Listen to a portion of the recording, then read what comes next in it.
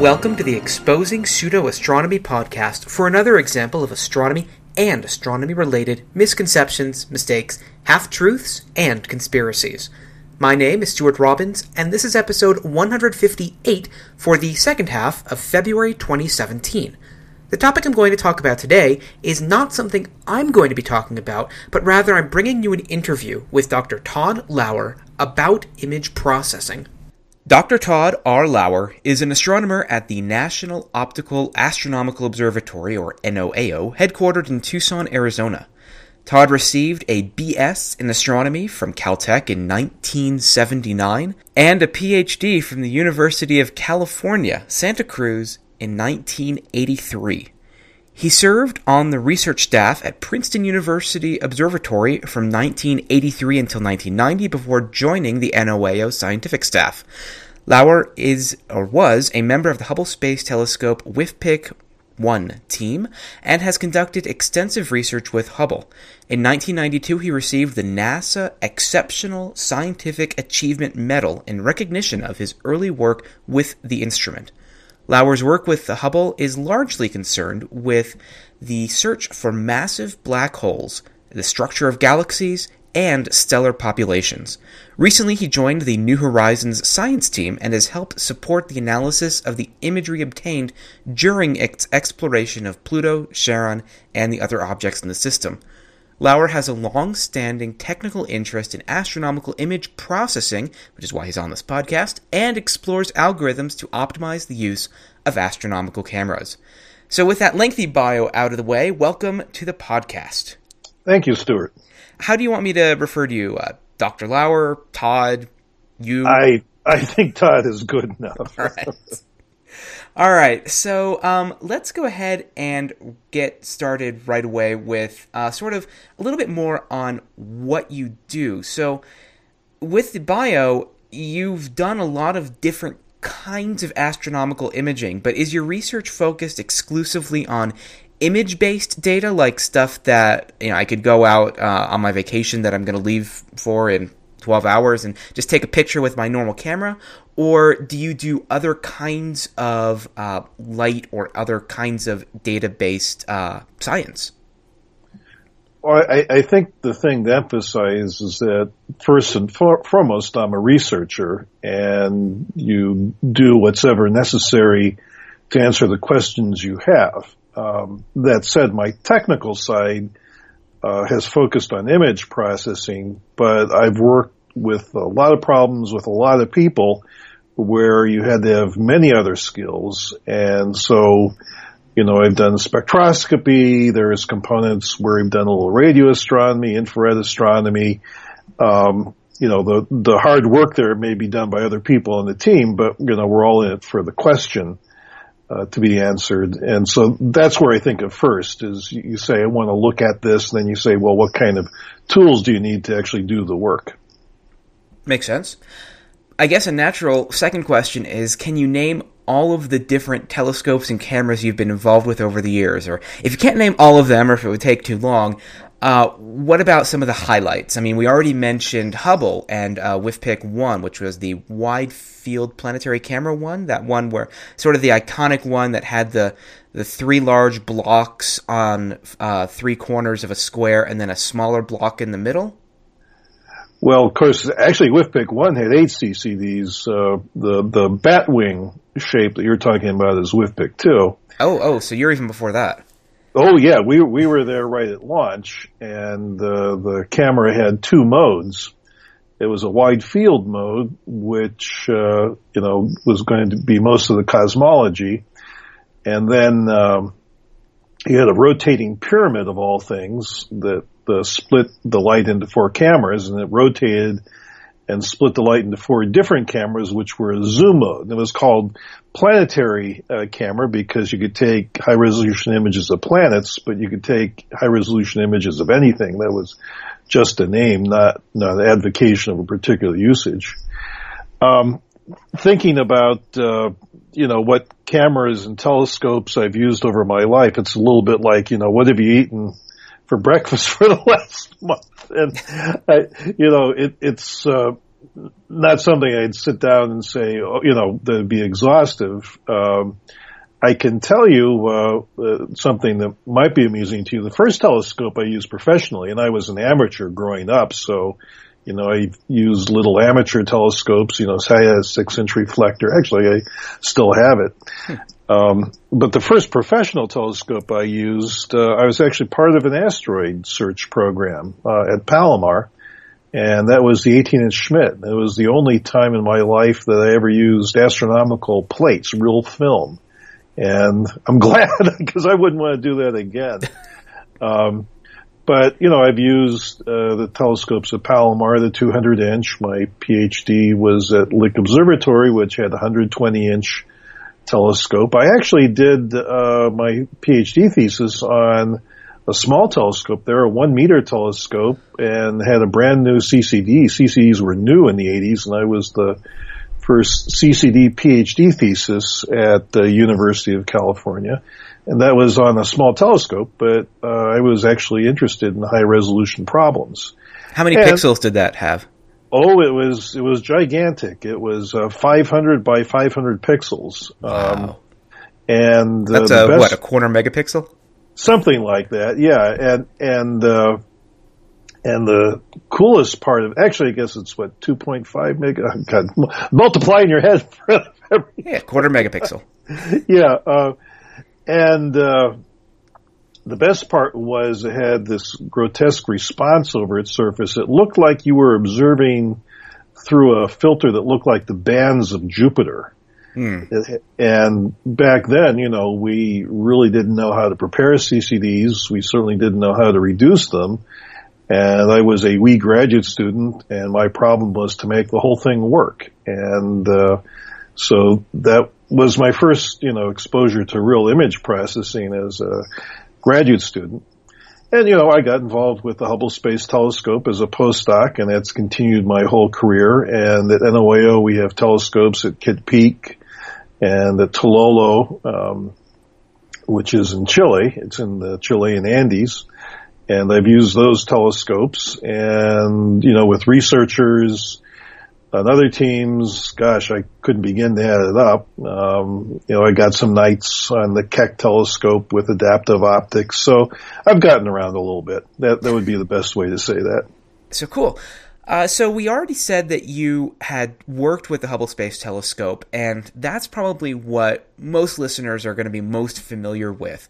And when you were sort of first introduced to the New Horizons team, and I swear these are going to link up, when you were first introduced to the New Horizons team, you were sort of billed as the guy who solved Hubble's astigmatism problem. And so I was wondering if you could talk a little bit about what you did with Hubble very early on, because there was this really big issue with this, billion-dollar telescope in space, where everything that it was doing was blurry. Yeah, so the Hubble is an absolutely incredible machine. It's a fabulous research tool. And, was the ideas for it started with Lyman Spitzer in the 40s, and before I was born, certainly. And, they did serious exploratory development of it in, the 60s, and then the 70s it became a real project. And this was going to be the big new thing. And over my career, I've never seen any excitement for any mission as much as I saw with the Hubble Space Telescope. And, it was going to solve the riddles of the universe and, the age of the universe, and we're going to do this, we're going to do that.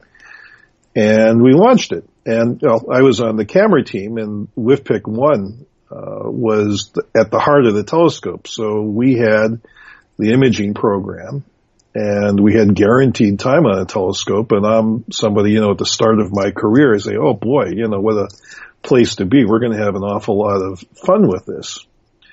And they took some images, and they didn't understand what they were seeing. We had the light from stars, which you want to make a very sharp image, had sort of a sharp core, but had this fuzzy halo around them. And it wasn't understood. Maybe, the telescope is allocollimation. You have to adjust the mirrors and you have to focus and tip them around a little bit to make sure everything's aligned. And, a lot of people were sure that's what it was going to be. But our team started looking at the images, and we started requesting a test program outside of what the actual contractors were doing. We just wanted to take pictures. Mm-hmm. They had this fancy interferometric device, which said, we'll use this. We don't need pictures to focus. That's what you guys do at your little telescopes. And so, well, fine, but can we have some pictures anyway? Yeah, okay, just as long as you don't bug us, And I'm not joking. They essentially said that. And, so we got these pictures and, we found, looking at them, that the telescope had a very severe aberration, as it's called. The mirror was simply misfabricated. And it later develops that this kind of mistake is actually common with the fabrication of large mirrors. And people know about it, and they make that mistake, and they say, oops, and then they look at it in their lab, and, they fix it up, and nobody's any of the wiser, except, when you launch it into space, you can't fix it up. And so, that was a shock. And, that work was dominantly done by Sandy Faber, who was my PhD advisor and was on the WFPIC team, and another of her students, John Holtzman. They were the ones that really ran this, to the ground, as it were, and said, hey, we got a problem. So here you are, you're at the start of your career. Everybody's attached to this telescope. A lot of people have had their careers attached to this thing. It's launched. It's going to be the greatest thing. And, this is incredible, unbelievable screw up. And, I could go into that at length, but I'll skip it. Yeah, let's go to what you were able to do. Yeah. So, what are you going to do? And it was realized that the fix was to, put in instruments that had corrective optics, and that ultimately was what was done. But that, was going to be at least 3 years in the future. And in 1990, we didn't know how far in the future it was. So, it's up there. What are you going to do? And I should say there were a lot of people that wanted to shut it down. Mm-hmm. Say, don't throw bad money after good. So you can't see the future. And we didn't even know if NASA was really going to fix it, so as they say, you play the hand you're dealt. And my own background was in image processing, and I had done a phrase I'll use now and then, what's called deconvolution. It's a fancy phrase, but it simply means looking at how telescopes blur and correcting for that blur. And it's so deconvolution is it's almost a magic wand, I think, these days, and I think it bears a little bit more talking about because it's one of those buttons basically in Photoshop. I mean, it's basically the sharpen button, right? Where you say, I want to sharpen this image, and it performs a deconvolution on the image. And I think people are generally familiar with what that kind of does. It sort of brings out some contrast, and it makes things almost ring. It makes some of the borders and the contrast look sharper, but it sort of makes it look abnormally sharp if you do it to an extreme amount. I mean, I remember when I used to be on this photo forum called The Photo Forum, and people would post these moon images that they were so proud of, but it looked basically to me like, well, Swiss cheese, because they had sharpened the hell out of it, and it was so bad, I guess. And so if you could talk a little bit more about that, because I think deconvolution is used and abused so much. And a little, backroom talk is, on the New Horizons team, I mean, when we were preparing for Encounter and you were talking about deconvolution, I think a couple of us were like, what's going on here? He's waving a magic wand. What's going to happen? And as you know, I actually had the magic wand with me there at yes, my you did. You had Dumbledore's magic wand, but besides that, I knew it was going to be handy. Well, I'll give you one of my rules about algorithms, which is that the power of an algorithm is directly proportional to its ability to cut your hand off. So that's a good one. I'll need to remember that. So, when I was, in junior high, I took woodshop, and at that point going into that, I knew how to use a saw, and I could nail boards together, crap like that. But you go in there and there's some scary equipment in there that can do really neat things. But if you don't know what you're doing, it'll cut your hand off. And that's true with a lot of algorithms. Deconvolution is a very powerful tool, but you have to know what you're doing with it. And one of the problems is that a lot of people don't know what they're doing with it, and that doesn't stop them from using it. And as a result, people get kind of like, oh God, somebody's just going to make a mess out of our pictures. Mm-hmm. When I was an undergrad, I saw some work at JPL. Somebody worked on a galaxy that had a jet coming out of it, and the deconvolution turned it into great big halos with circles around them, and they published this in the paper, even the paper, they explain it as artifact, but a scientist would look at that and say, yeah, okay, right, fine, keep it away from me. Right. But the flip side of that, though, it's a very powerful tool, and if you use it correctly, if you understand it, then you can do something with it. I mean, this is a bit self-serving, but they say a flip side rather than a power tool, think of like a fighter jet. There are people that can fly them, but if you stuck somebody in them and say, okay, well, here's your manual, have at it, you hope the most they do is never turn the engine on in the first place. Mm-hmm.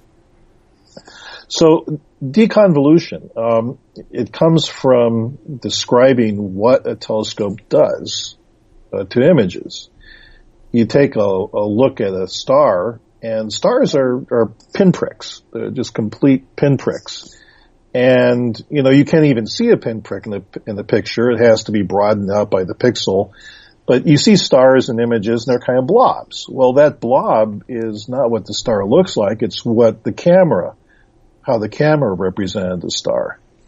And so if you looked at a picture, you could do a deconvolution by eye. You say, oh, look, I see all these blobs. I'm just going to replace them with a pinprick, about the right brightness. And you could do that. In fact, there is software that does that. And that's simply saying, look, I know that, those aren't blobs. They're real pinprick stars. So let's just replace them. And that's easy to see because if I just have a field of stars, it's easy to understand that. But now I'm going to take a picture of a galaxy or, somebody's face or, maybe it's a reconnaissance satellite looking down on the ground for a secret missile base somewhere, whatever. And the scene is very complex. And when you blur this, that overlaps with that and it gets very goopy. And you look at that and you can say, well, I kind of see some stuff here. It's fuzzy. I know the fuzz is the camera. It's not how it's really looking. What can I do? And, then it gets to be very elaborate. But, if you have a mathematical description of what the camera does, there is a way using mathematics to remove it. The tricky part is that this would work perfectly, but for one nasty thing, and that's that images themselves are never perfect. They have noise in them. If you look at a grainy photograph, I mean, people don't photograph anymore with film, but, the old photographs were often very grainy. And, to a computer algorithm, that looks like fine details. So you say, well, I'm going to sharpen that image. Well, look what you did. You sharpened it, but you blew up the grain too. Right. It looks like a petri dish now. Yeah. Or maybe you don't have a good description of what the camera did. For example, a lot they refer to the Photoshop sharpen function. What Photoshop often does is it has what's called a Laplacian filter in it. That's a fancy name, which gets rid of some of the fuzz by blurring a picture and taking it off. And leaving it behind, but that's just a generic guess. And one of the results is that, you get weird artifacts because you didn't really describe it correctly. But people say, oh, well, I got the sharpen function. I'll just push this and look at that. I do see things sharper, and, well, I'll just ignore the nasty part. And, there's a lot of things like that. So it requires care to set up. It requires care to use. And, the final step, which is very important if you're going to use it for science, where, you want to measure things. You just don't want to look at things necessarily. There you have to check it with simulations or other things to make sure you really understand what you can trust and what you can't trust.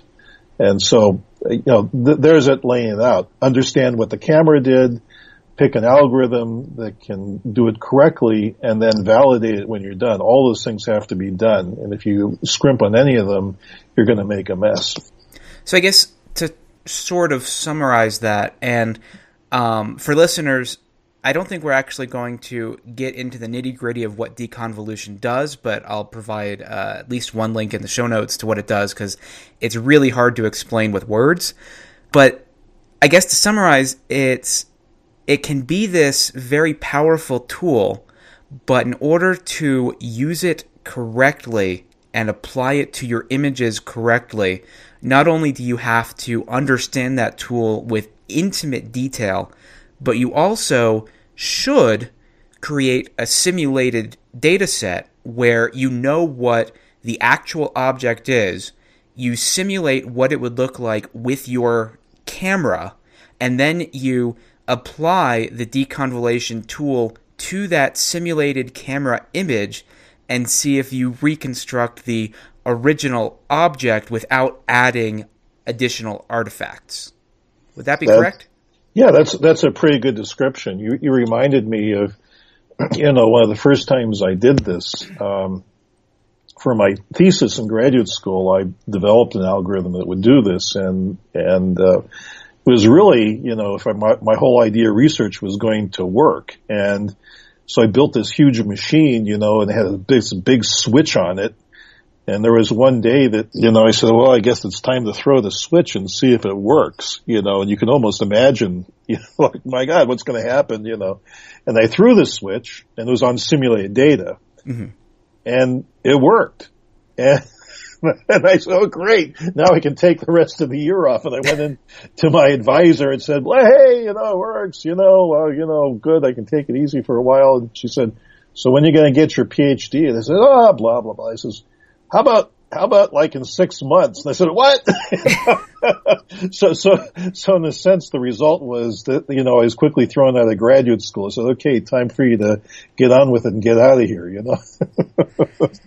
Yeah, actually, I was going to say, from your bio, you only spent 4 years in graduate school, which is really fast for a PhD in astronomy.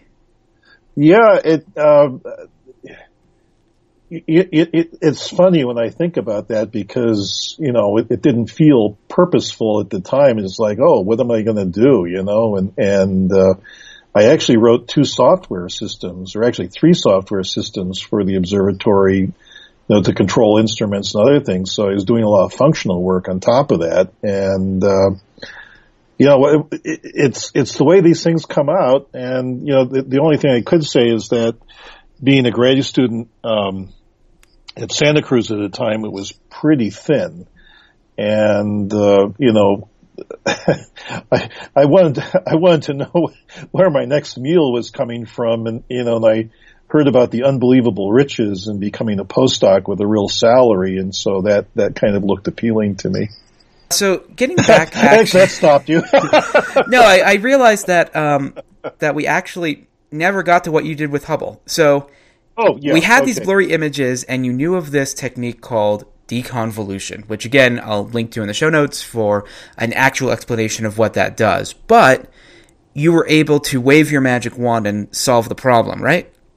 Yeah, and that was a very tricky thing. So I, watching the development of diagnosing the problem, I felt that something like this could be done, and I had some tools, and with simulations, I satisfied myself that it was likely to work. It was, though, very tricky at the time because most people on the team I was on, let alone the external world of astronomers, were frankly hostile to doing anything for a couple of reasons. One was that they felt if, there was some, quote, miraculous fix that they wouldn't repair the telescope. But they also had bad experiences with image processing. And it's kind of what I was saying with what we thought when you said you were going to do this with New Horizons.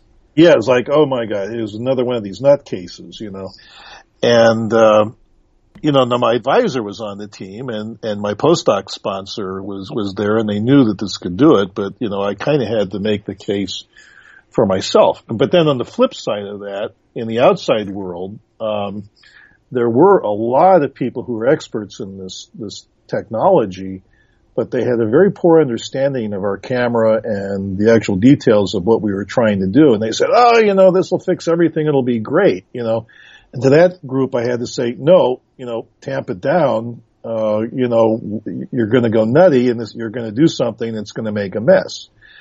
And to the team I was on, I say, no, this is going to help. So I was kind of in a bimodal part between two groups trying to find the balance. So you were playing both sides of the field. Yes, absolutely. Said, we'll do this. It'll help. And the way to describe it is, if this is kind of crude, but they said, look, if your legs were broken and that's how the telescope was launched, I could build crutches that would allow us to hobble along, but we weren't going to run. And that's kind of, where I had to sell this is like, it's not a cure, but it will help. But, we got a test image, of a cluster of stars, that was it's a young forming star cluster in the southern hemisphere called R136. And this was passed around and I, got a copy and I was able to demonstrate, straight out that I could sharpen the image credibly and, make a nice result from this. And this was good news. I was the first one to demonstrate this successfully with real Hubble Space Telescope data. And, they had a release where they said, okay, look, we can do this. We'll be able to do some research. Although that in itself, shows the dangers. As it turns out, there are a lot of people that tried it and, there was a group, and I won't name names, but they got over enthusiastic and they, basically amplified noise. And, this got out, and somebody who was not part of that group, but an astronomer who was interested in star clusters saw the noise and said, look, we've made a discovery. These are all young stars forming in this cluster at a level we had no idea of. And he wrote NASA headquarters and said, stop the presses. And this went up to the science division and they wanted a big press announcement of a amplification of noise. As real science. And my PI and a couple other PIs basically had to stand on this guy. And they came down to about 10 minutes before the press conference saying, we're not going to go out there and say this stuff. Jeez. And, I was watching this thing and I say, great. Okay. So we've solved, we've gotten somewhere solving the problem. And the first thing we're going to do is show a bogus result and completely, destroy credibility of this method forever. Imagine trying to navigate these waters. Well, I mean, people who listen to this podcast are somewhat familiar with that, although we usually only see it with pseudoscientists who take any image and they look basically at the noise or JPEG artifacts or anything that is just an anomaly of the image-taking process and claim that it is their pet idea. So usually aliens or NASA covering something up or whatever. Yep. But you're saying in this case, it was just a simple case of an enthusiastic real scientist who just didn't understand the complexities of what you were doing. And because of that, they look at maybe an early release image without actual context and then say they're trying to do science from this, and it gets 10 minutes before a press release is amazing. I should say, to be a little clear, and I want to stay away from naming people. Don't name people. It was actually not my work. There was a bit of a competition, and there were a lot of people that said, "Oh, we're going to be the ones to solve this."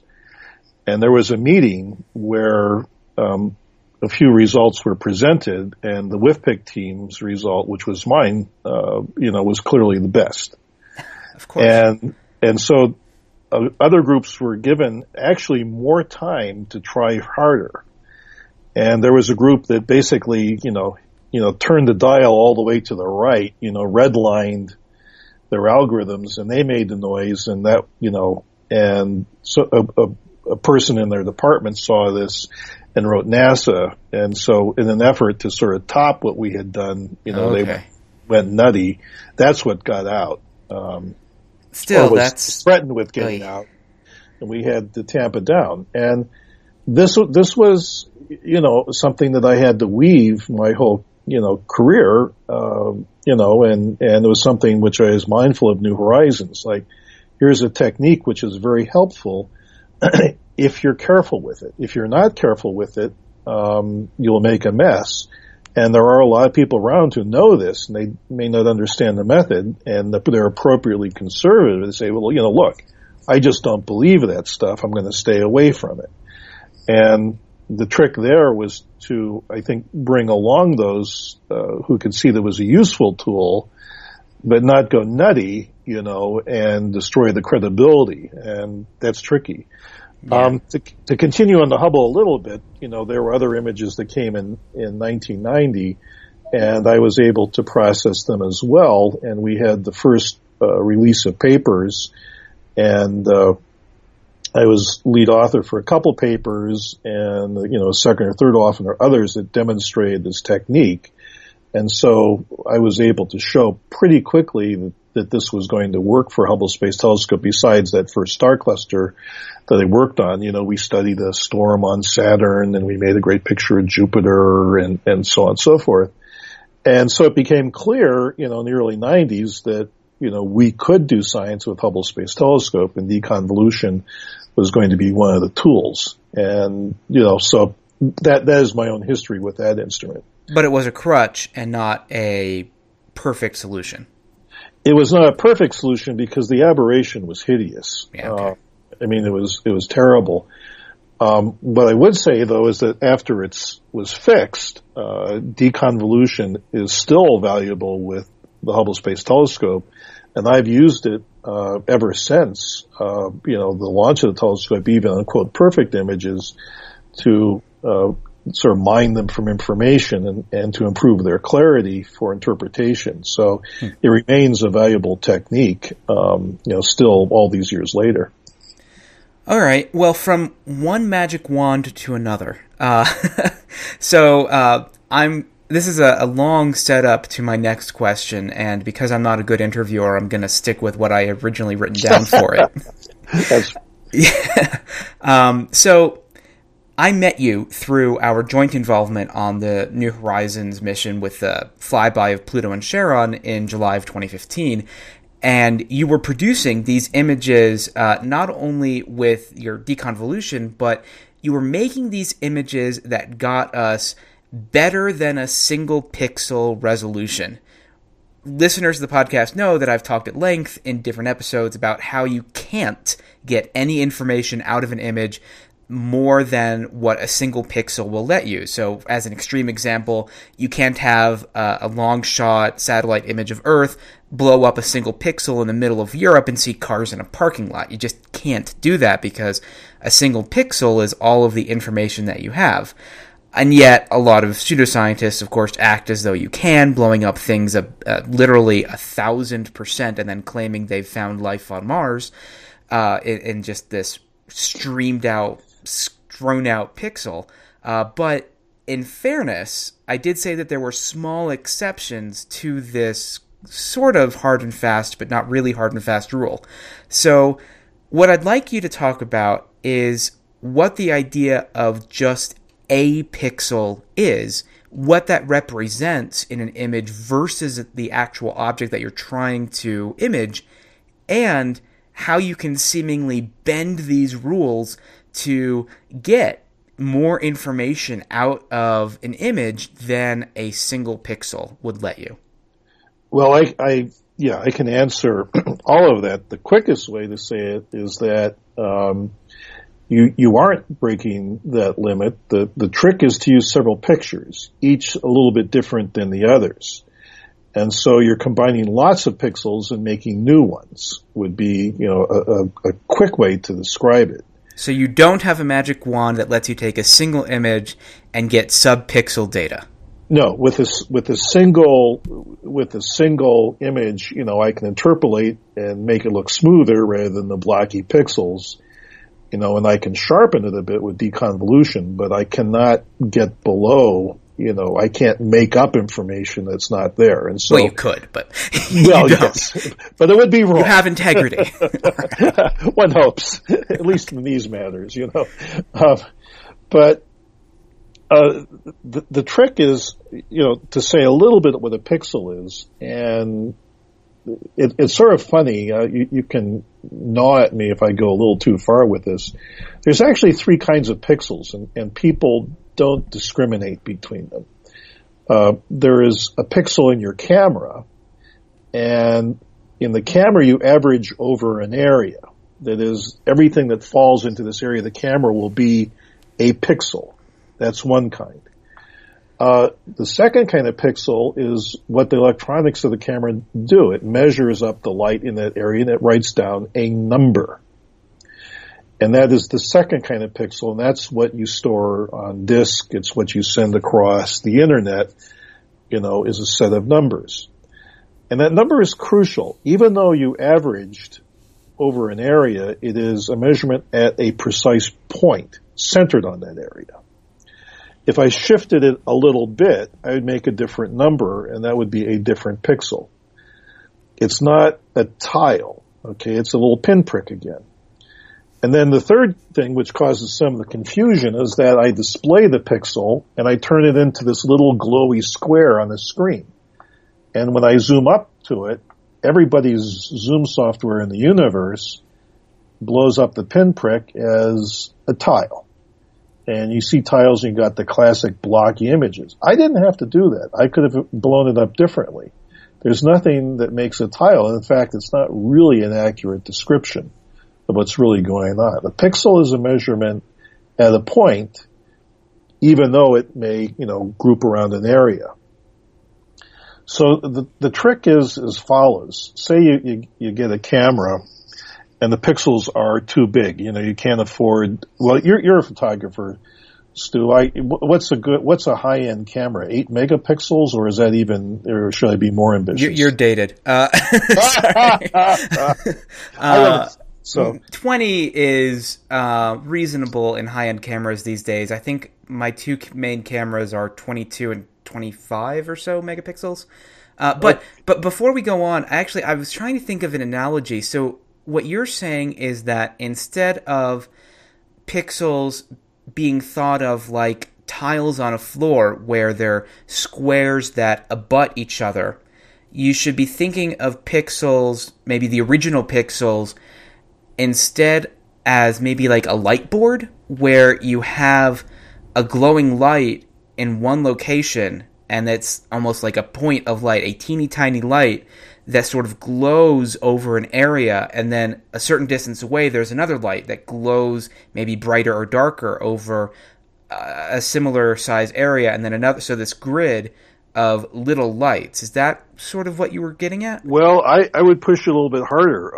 I would say forget the glowing over an area. I would say take fiber optics and put the fibers in the regular grid and just have their ends light up and put it on black velvet, so that you can't see what's between the fibers. Okay. But to be even, maybe push us a little bit more, if you were to take that black velvet, the amount of, I don't want to say information, but I'm going to, maybe the amount of light that is going to be spit out of that fiber optic cable at that location is going to be the sum of all of the light that fell within that black velvet area. Yeah, that is correct. I'm looking at what happens after I write down the numbers. So basically, you scoop up all the light in an area, and that's represented by, a number at the center of that area. Okay. So here's where it gets tricky. Okay. Yes, with our 25 megapixel high-end camera. Right. So now I don't have the money to afford your fancy 25 megapixel camera. I might say, since I said it, I'm going to say, well, I only got the bucks for an 8 megapixel camera. Okay. And those have big pixels, and, we're going to go out and you're going to take pictures, and I'm going to say, whoa, that's really good. And you say, well, look, if you had just gotten a better camera with finer pixels, you could have gotten all these sharp details. And I always said, yeah, well, so's your mom, or something like that, and that's not nice. I know. And but I'm going to say, well, okay, but, I see that my pixels are averaging over a bigger area than yours are. Is there something I can do? And I'm not going to get your resolution. Okay. I can't, you got really finely sampled stuff, and I'm not going to beat that. But I can do better than what I think, what the basic camera does. And so if I average over an area, I can start asking, well, what happens if I take another picture and I shift the camera just a fraction of a pixel, like half? Okay? That makes a different picture, because I'm averaging, what went into this pixel one and the other pixel to that. Now there's a pixel between them that kind of averages the information. And so I say, okay, well, let's move the camera to the left. Now let's move it up. Now let's move it to the left and up. Okay, so I'm taking half pixel steps. So now I got 4 images, and the centers are much finer than the original grid. And so let's go back and think now of that little fiber optic thing I got set up. I've got, this row like planting crops, rows and nice columns of these little pinpricky fibers sticking up in black velvet. Well, now I've got 3 more images, and wait, I'm going to put the first one, in between in one direction, and now I'm going to put another one in between the other direction, and then, there's a third image.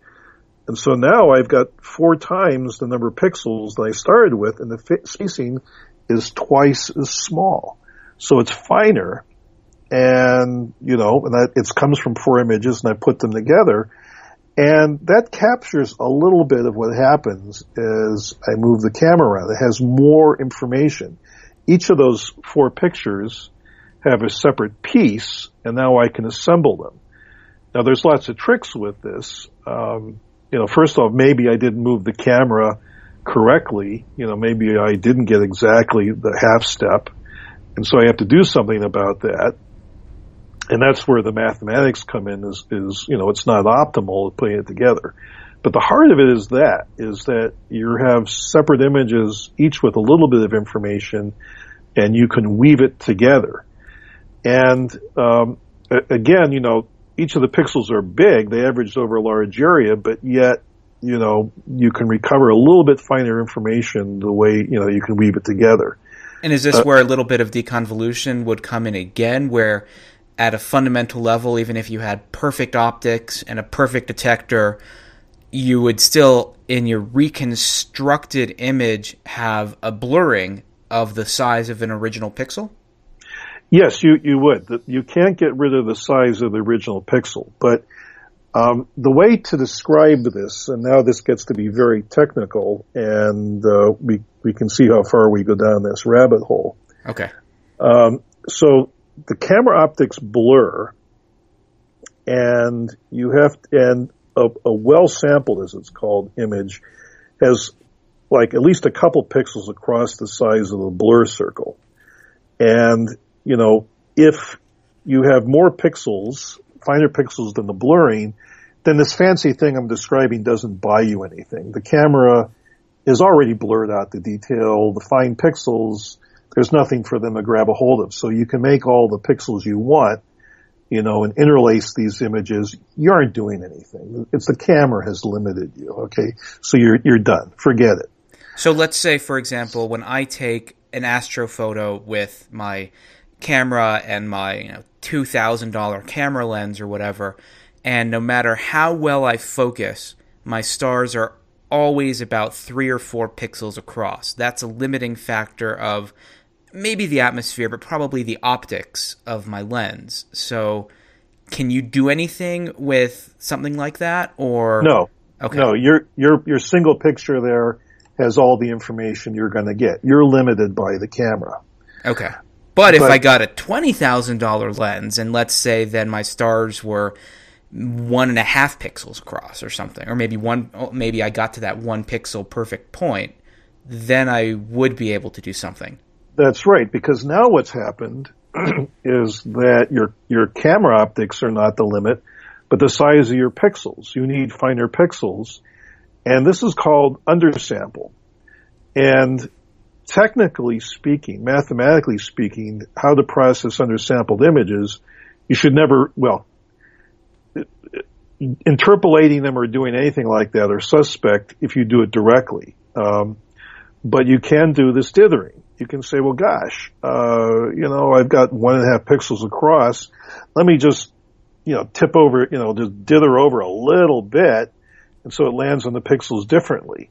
And that's where you're shifting the camera itself 0.5 pixel or something, because I don't think you used the term dither before. Okay, yeah, and dither, it's a funny word, isn't it? It's like dithering. You picture somebody hopping on their feet, kind of not making up their mind and jiggling around a little bit. But it's the word that we use technically. And so, yeah, you push the camera around a little bit, both in X and Y, and that makes the sampling change, and it's that information that you can recover. And that's an area of research that I've spent a good bit of time thinking of how to do. And as it happens, because cameras on spacecraft are very expensive, and actually small pixels are not very sensitive either. You have electronic noise in the camera that has to be beaten. And so often when you make a camera in space, you are actually forced to, for technical reasons and budgetary reasons, to make the pixels a little bigger than the blurring. Which is one reason why New Horizons only has a 1 megapixel main camera. That is correct. It's very hard to get that data back. And, and actually I have to joke because, by training I'm not a planetary astronomer, and I found out this incredible trick that the planetary astronomers do. I look and say, gee, those pixels are pretty big, and, what's the deal here? I'm we're on the way into Pluto and, look, the pixels are bigger than the planet. And the answer is just wait. It's gonna get sharper. The planet's gonna get bigger when you fly by it. And, we can't do that trick with galaxies. Not yet anyway. Not yet anyway. But, yeah, New Horizons, the camera in the LORRI camera and in the MVIC camera are pretty big. They're bigger than the actual blurring produced by the cameras, and so that again is where if you move, kick things around a little bit, you can recover some information, and in a series of images, weave it together. To go a step further, I talked about 4 images separated by a step of 0.5 pixels. The mathematics really allow you to take several images, each with their own pointings, and weave them together. And that's where you can really pull out the best information that the camera can produce. And if you don't know this trick, and you say, well, I'll take a single picture and try to average it together, you'll just make things worse. You'll actually smear things out. And in this way, I can add pictures and make the results sharper. Now, I should say this is not using deconvolution. This is just weaving the pictures and the data set together to make a sharper image, just like that. You can deconvolve that. In fact, deconvolution works better once you have corrected this. So it's a 1-2 punch. You build an image with everything woven together, and I think that's the real thing I focused on with New Horizons. And then after you do that, then you can sharpen it up further. Right. So I think that's enough detail for the level of this podcast, especially because even I'm starting to get slightly lost, and I know that. Well, no, I understand it now. Actually, I think a lot better than I did before, which is good because I think it's important to note that even people in our field, and you're not in planetary astronomy, so my field and your field probably still are highly skeptical of some of these techniques. So, I mean, we wrote a paper where I was the lead author. It was about Pluto and Charon and Nix and Hydra craters. And we had a reviewer who will remain nameless, who I'm pretty sure does not listen to this podcast. But, but this reviewer basically said, this is BS. Like, you're making stuff up. I don't think that the reviewer actually said you're making stuff up, but that was sort of the general impression that I think you wrote as a response to the reviewer. The reviewer appears to have a fundamental distrust of this method, despite its very rich history and its proven use, and in fact the proven use in the paper. So what we did was we didn't do simulations because I said I think that that's just diminishing returns for the purposes of craters. But what we did was we took your sort of resampled images where you had dithered them and created this single mosaic of Charon, and then we compared the craters that I had identified in that image with craters in a actual higher resolution region that we got with the camera. So I think that your resampled mosaic was maybe 300 meters per pixel. We'll just make up numbers if it wasn't. So it was 300 meters per pixel instead of 600 meters per pixel, but there was a region of Charon that we got at 160 meters per pixel, so even better than yours. And so we were able to compare and contrast, and we found that, hey, they actually matched up. So the craters that we could not see in the original mosaic, but were able to see in your mosaic, were real, based on the higher resolution native mosaic from the camera. Yeah, and that's a perfectly good validation. If you can't, I mean, that's actually even better than simulations. You say, look, we have higher resolution data. That's going to tell you the truth. And hey, look, it worked. And the reviewer still didn't like it.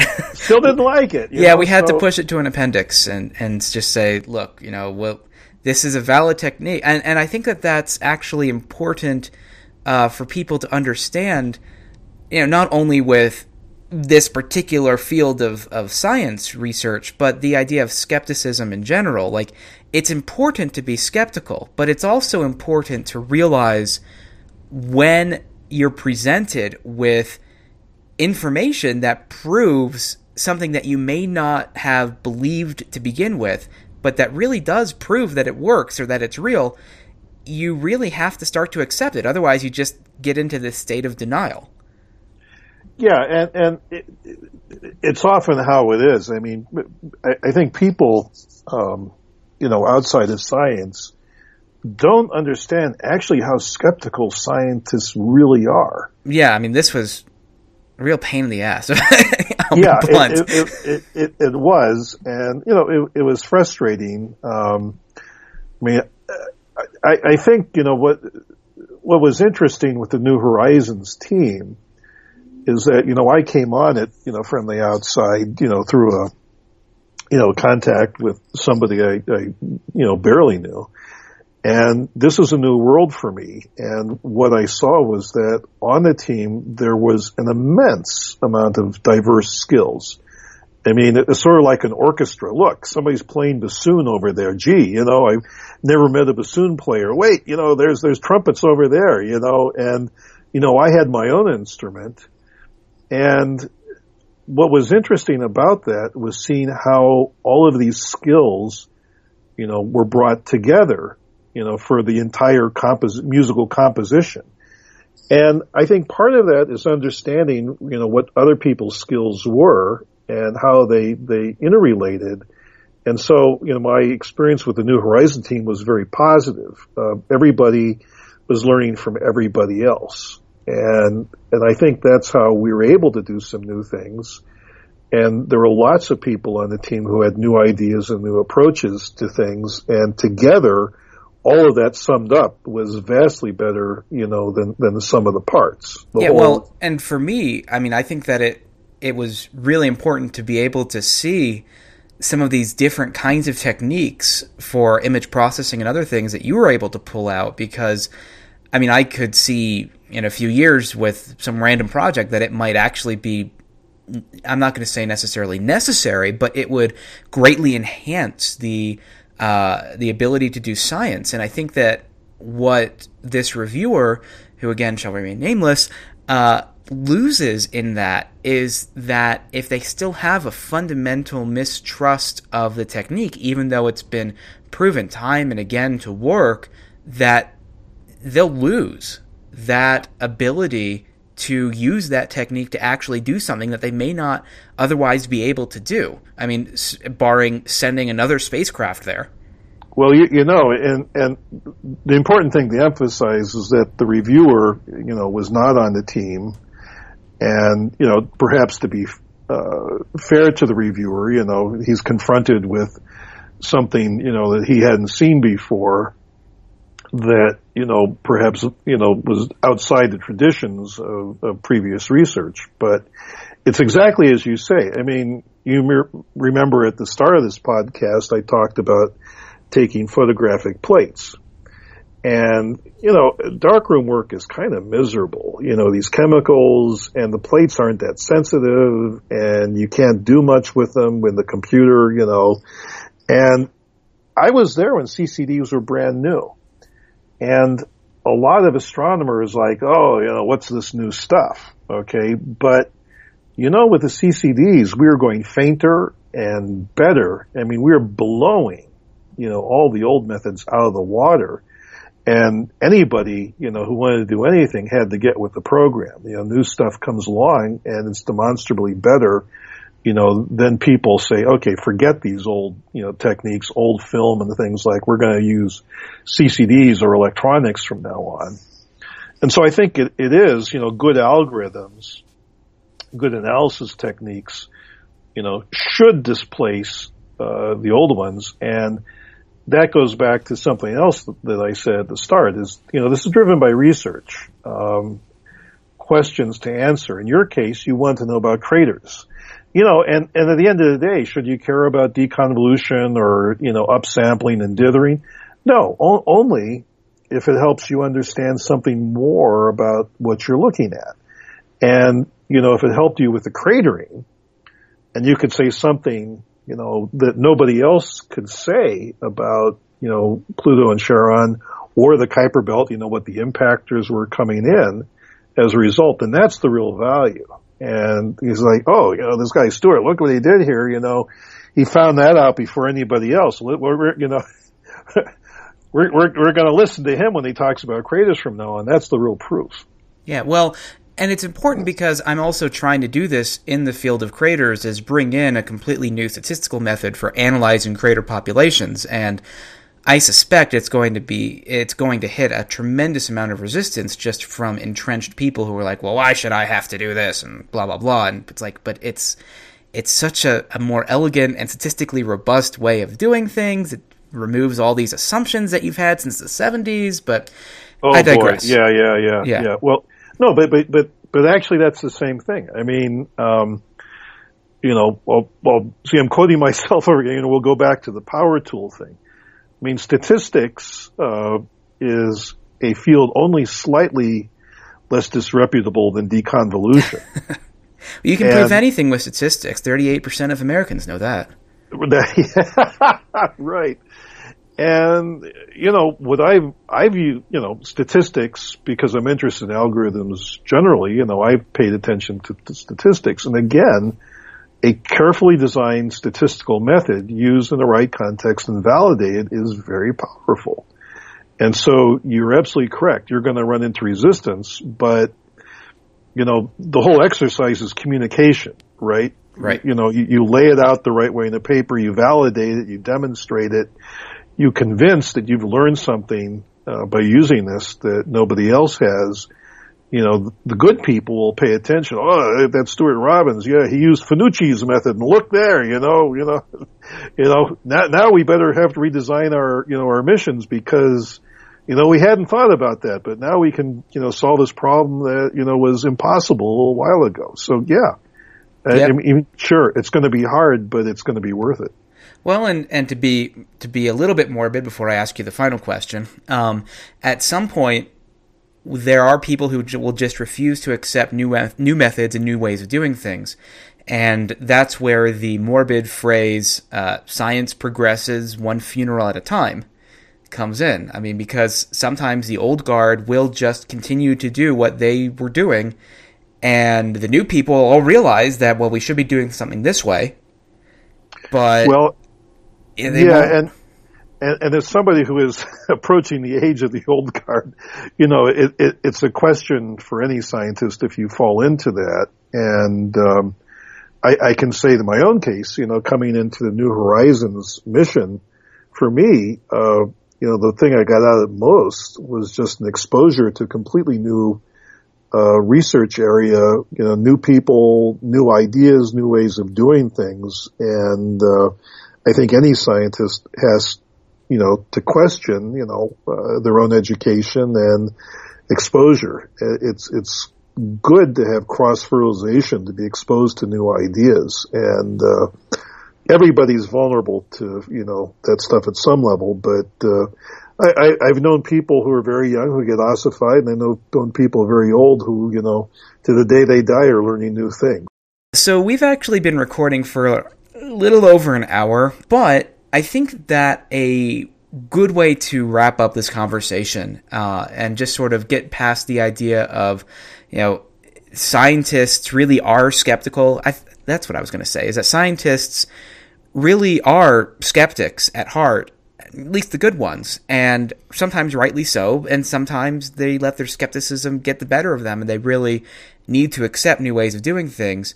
But with all that out of the way, I think that a good wrap-up is actually a question by Eric from the Facebook page for the podcast, who wanted to know what was the most important image or images that you've worked on.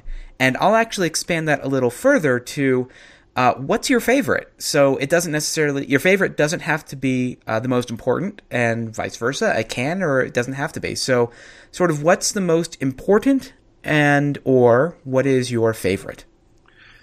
I have several favorites, and, it's hard to pick one. I can run through a few. I think, the way I can describe this is, I mentioned the orchestra. My own instrument is a piano. I love playing piano, and I'm not particularly good at it, but there are pieces which are very hard and tricky, and you hear somebody play, a piece that requires all of their skill to bring out the music. And I love listening to stuff like that. And I think the images I've enjoyed most are where it's the image processing version of that. There's a problem to be solved, which requires an immense amount of thinking about, how the image was made, how to treat it, how to deal with it.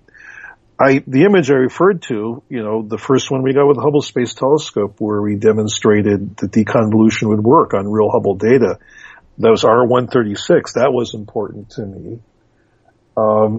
The image that came in a few months later after that, which was the center of a galaxy, that we'd taken as a test image, was important to me, and one of my favorites, because I looked at that and I realized that we were going to learn something new. I mean, it was incredible for me that even with the aberrated optics, I could see directly from the image that, it smashed our old understanding of what the centers of galaxies look like. That was a galaxy called NGC 7457, and I wrote that up, and it was actually the first science paper from the Hubble Space Telescope. And it meant that, we'd turned the corner, that we were going to be able to do science with this, with, the tricks that we developed. I think, much, much later, looking at the center of the Andromeda Galaxy, I used a high-resolution camera of the Hubble Space Telescope, and I made a picture, which is my icon on Twitter, of the nucleus of that at incredible resolution, which required weaving together several, a few dozen dithered images with the best camera that the Hubble ever had, the high resolution channel of the ACS, and we could see a star cluster around the black hole. And, in the original images, taken the aberrated optics where we had 1 pixel, I was able to get, like about 4 pixels across. And that was fun. The image on the way in with New Horizons, the final image prior to the encounter when New Horizons went into radio silence, that was an adventure that I will never forget.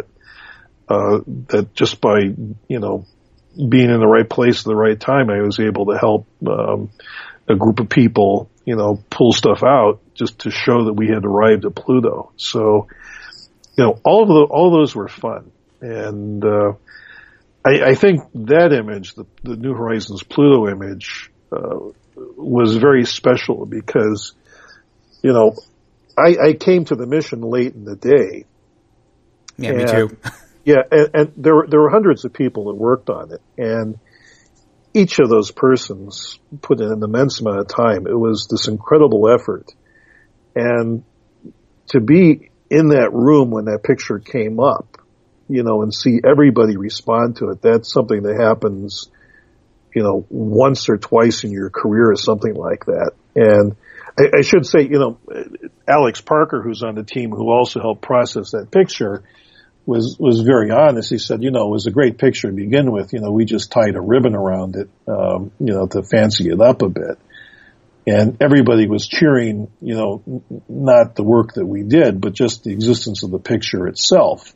But, still to say, you were there playing with something that had never been seen before and seeing a group of people all cheering at their hard work and arriving at this position. And I know you were there, Stuart, and I yes, think at 5 a.m. Yeah, but I bet you were screaming your head off too. It might have been for coffee, but no, I do remember that. It was a very cool thing, and it was, we had all the cameras in the room. And actually, there's a little bit of backstory to that, and this will unfortunately fuel conspiracies, but this was a case where the last image was going to come down at I think 10 p.m. or something at night, the day before the encounter, and then the radio silence, as you said. And it was sort of an executive decision by Alan Stern that he didn't want the science team up late, so he was going to get them up early. So what happened was the image came down, and it was literally just a few of you, and it was you, Alex, Simon Porter, and Carly Howitt. Oh yeah, Carly, who's my John section Spencer, manager. who was there. Spencer. So it was so 5 of of you. 6 of who was the 6th? The mystery NASA person telling you what to do. So there was... Yeah, exactly. There were 6 people there basically overnight when that image came in, and you were doing everything you could. The rest of us got up, got to the big auditorium at 5 a.m. with the cameras rolling, and the image was unveiled. And I'll admit, I clapped. I mean, it was... You admit. Well, in general, I'm not that, much of an emotional kind of person, but... It was definitely very impressive, and the amount of work that you folks put in staying up late to do that. I mean, I remember seeing you guys. You were just, dead at 5 a.m. Yeah, I had 2 hours of sleep at that point, and then I had to get up at, 5 to be there. But you mentioned conspiracy theories, and, I don't know how they work, but there's something that I could say, which, and this is self-centered, working with the New Horizons images, I did some tricks to them and with them, which were not in the lexicon of other people on the team. That is, I was able to weave and recover information present in a set of images. The only person who could fake something like that would be myself, So if it's a conspiracy, it was you. It would have had to have been me because, I think about this, who has the information to actually make something like that work? And, I could look around the room and say, there's nobody here who uses these tricks like this. So it'd have to be somebody who, not only knows what Pluto looks like, but knows how the images are made in this detail, which nobody else in the team, quite had. Well, and you get to the point where any conspiracy is going to collapse under its own weight. So, there's another good example of that is this whole pyramid, this stepped pyramid, a ziggurat on the other far side of the moon that I debated at length with in a war of blogs against this guy about 5 years ago now. His name is Mike Barra. Listeners of the podcast probably recognize that name. And he claimed that there was this pyramid on the far side of the moon, but of course it only showed up in this one version of this one Apollo metric camera image that the guy found on the Call of Duty Zombies online forum. Oh boy. Yeah, and it doesn't show up in any other image of the moon, of that area, taken by any other spacecraft. So what would have to have in order to fake that image, the official versions of that image would be basically in the 1960s, around the time the Soviets first flew by, you would have had to have a computer model or a model of that surface at literally centimeter detail, complete with the correct lighting response and everything else, colors, everything, because that image or that region of the moon has been imaged by probably a dozen different cameras at multiple wavelengths at scales up to centimeters by completely different countries. And so in order to be consistent throughout the decades of imaging that area, you would have had to design that hoax, that conspiracy, back in the early 60s. So it's just one of those things that collapses under its own weight, just like this, where, well, I guess unless you're the one who did it, basically these images from New Horizons are real. And yet there are people who say that they're all fake and this is why, and I've covered that in a previous episode, and I may cover another version of that in a future episode. And it's rather sad because, when you're there in that room with all these people and all that raw intellect, you really see how the ideas make this stuff work and go. And it is a tremendous achievement. And, with everything that goes on, you have to look back and say, there are some things we do that are fantastic, and it is sad to diminish them. Yeah. I think that I gave a quote to a newspaper on one of the Apollo anniversaries, and I said that by assuming that we didn't go to the moon, or by claiming that we didn't go to the moon, not only are you a denier or a hoax believer, but you sort of lose out on that shared human experience of that huge, momentous achievement. And it's New Horizons going to Pluto, I'm not going to say is at the same level of the moon, of sending a person to the moon and getting them back successfully 6 times, 11, 12, 14, 15, and 16, 17. But it's still one of those huge things. I mean, it's the last of the classical planets, the first of these Kuiper Belt objects, and it was an effort by hundreds of people. And it was very cool to be involved with that. And by saying that it's a hoax, you lose out on that shared human experience. Absolutely. And with that said, I think it's a nice sentimental way to wrap up the episode. So, we have been going for nearly an hour, 20 minutes at this point. So unless there's anything else that you want to get out. I think I'm completely tapped out, Stuart. All right. Well, thank you for giving me your time, and thanks for sharing your knowledge with the podcast audience. It's a pleasure. Thanks. Catch you later. Bye-bye. Bye.